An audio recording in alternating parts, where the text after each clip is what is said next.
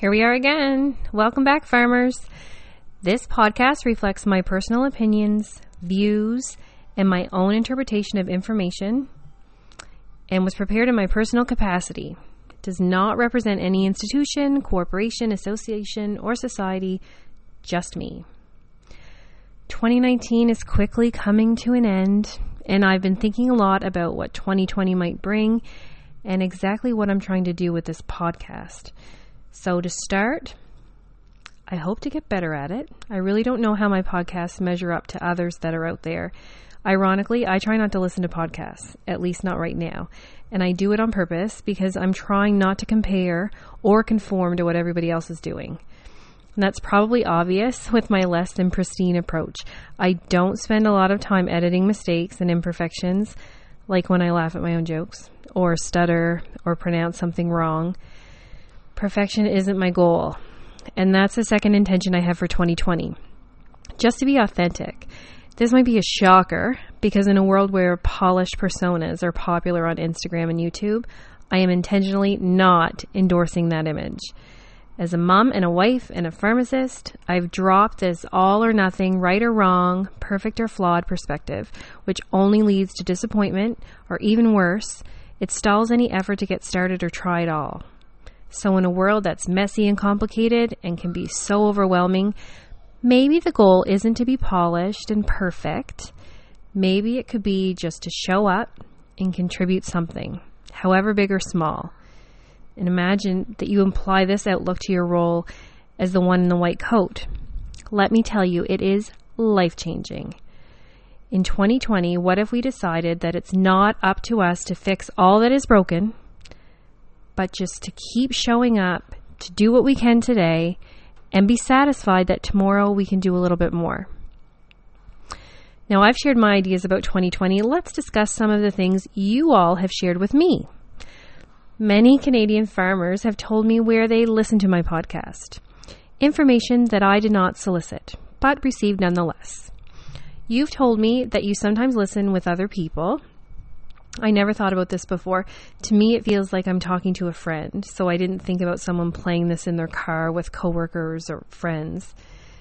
2 people have told me that they regularly listen to the Canadian Farmer in the bathtub. All right then. And one said she found it relaxing to listen to the podcast at night with all of the lights turned off. Okay. And I do mean all of the lights in her home. Wherever you are, I'm glad that you're listening, but for the record, I choose to picture you alone, not among an audience, in a well-lit area and fully clothed. Okay. Right, so who's fired up to talk more about birth control and emergency contraception? Christmas has come early. We're going to start with the meat and potatoes, drug interactions. The first that everybody thinks of is the effect of antibiotics when taking the pill. Current evidence does not support the notion of this fertility surge when we give a Moxil to someone on a less. In fact, backup contraception is not required for short-term antibiotic use, except rifampin, and we hardly ever use that in community. But if antibiotics or an illness cause vomiting or diarrhea, it is possible that absorption of the OCP could be effective, and then backup is recommended. So, the ambitious patient might consider picking up some condoms when they go to get their Gravol and Imodium. Anticonvulsants like phenytoin, carbamazepine, and lamotrigine are enzyme inducers, and these can decrease the efficacy of the pill, but they won't affect Depo-Provera or IUDs. So between the last podcast and a little bit in this one already, we've talked about when and how to initiate contraception, but we haven't talked about when to stop, so I want to do that really quickly. What happens when our patient decides she wants to conceive or she reaches menopause? Then what? So if someone's established on contraception and they would like to conceive, the method of contraception can be discontinued abruptly. I haven't found any resources that recommend a taper. You're in or you're out. After stopping combined hormonal contraception, there's a 57% pregnancy rate after 3 months. 81% after 12 months, and 86% after 13 months. When Depo-Provera injections are stopped, fertility may be impaired for up to 1 year, with an average woman conceiving 9 months after the last injection. And IUDs must be removed by a healthcare professional. It's not a do-it-yourself type of discontinuation. Okay, now menopause. Most women reach menopause between ages 40 to 60, which is quite a range really, and very few women wish to become pregnant at this age. So you might think, hey, for good measure, we'll continue contraception right through menopause until the first pension check arrives. But it's not that easy. As women age, there are considerable risks to think about, both if they were to become pregnant and if they continue to use hormonal contraception in a season when age compounds potential risks. So let's start with non-hormonal contraception. If a woman is using a non-hormonal method and is over 50, she can throw caution to the wind 1 year after her last period. But if she's less than 50 years old and has reached menopause, it's recommended to continue using the non-hormonal contraception for 2 years past her last period, just in case. Continuation of hormonal contraception is really individual and based on risk factors, comorbidities, and patient preference. Recall that diabetes, ischemic heart disease, and hypertension are just some of the contraindications to combined hormonal contraception. And these conditions may be diagnosed after CHC is established. So continuation should be reevaluated at that time. If combined hormonal contraception can be safely continued, there are benefits beyond preventing the surprise sibling. CHC may improve bone mineral density. It could help with vasomotor symptoms like hot flashes. And it can decrease the risk of ovarian and endometrial cancer in premenopausal women. Okay, we need to move on now to emergency contraception. So let's begin with when it's indicated. Just because you've had unprotected sex doesn't necessarily mean you need Plan B. So if a woman takes combined oral contraception, emergency contraception is indicated when 1 pill is missed during week 1, or when 3 or more pills are missed during weeks 2 or 3. If she's taking the mini pill and she's missed a dose, which would be considered taken more than 3 hours past her usual time, she would also be, the emergency contraception would also be indicated. So just 1 missed dose in that case. For Depo-Provera, emergency contraception is indicated if the injection is more than 2 weeks late. So it's supposed to be administered every 3 months or every 12 to 13 weeks. So it would be considered late by week 15. Now, information I read says that at 14 weeks or more past the last injection, a pregnancy test is recommended. And emergency contraception is indicated if the woman has had unprotected sex during the previous 5 days. If she's had sex within the last 2 weeks, emergency contraception may or may not be indicated, but you should do a pregnancy test. And if it's negative, administer Depo-Provera as soon as possible. Backup is recommended for 7 days. Emergency contraception is also indicated when no contraceptive method was used, or in cases where there's condom breakage or leakage, dislodgement of a diaphragm or cervical cap, if a vaginal ring is expelled, detachment of a contraceptive patch for more than 24 hours or if the time is unknown, ejaculation on the external genitalia, and sexual assault. It's important to remember that emergency contraception isn't like birth control. There are no contraindications, like hypertension, for example, because the duration of treatment is so short. So regardless of someone's comorbidities, they can be given emergency contraception. Plan B is the one that comes to mind for most people as the emergency contraception of choice, but the copper IUD is actually more effective than Plan B or the YUZP method. I don't know if I'm saying that right, YUZPE. And we're going to cover that in a minute. And the copper IUD can be inserted up to 7 days after unprotected sex. There's 12 types of copper IUDs in Canada that vary in brand, sizes, and costs. And insertion takes place in a clinic, and only the copper IUD is used for emergency contraception. The levonorgestrel IUD is not recommended because it's never been evaluated. Okay, now on to Plan B. Levonorgestrel can be given as 2 doses of 0.75 milligram tablets or 1 tablet at a 1.5 milligram strength. And if it's taken within 24 hours of unprotected sex, it will prevent 95% of pregnancies. If taken 49 to 72 hours later, It prevents pregnancy 58% of the time.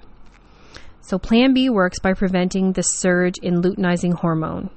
And so it won't work on the day before ovulation or after ovulation has already occurred because the surge has surged. Hormonal contraception can be started the day of or the day after Plan B, and abstinence or a barrier method of contraception is required for the next week. The effect of Plan B can be dependent on patient weight. There's a Health Canada advisory regarding the effectiveness with a high BMI, but this isn't a reason to withhold it, but it could be a reason to consider other methods if the patient agrees, so perhaps a copper IUD. And Plan B can be repeated, and the frequency of use isn't a reason to deny access. Ulipristal acetate is an option on the MedSask pharmacist assessment document. We're not going to cover that today. As far as I know, the only Health Canada indication for ulipristal acetate is for fibroids, but we'll come back to this another time. We're going to talk about the USP method.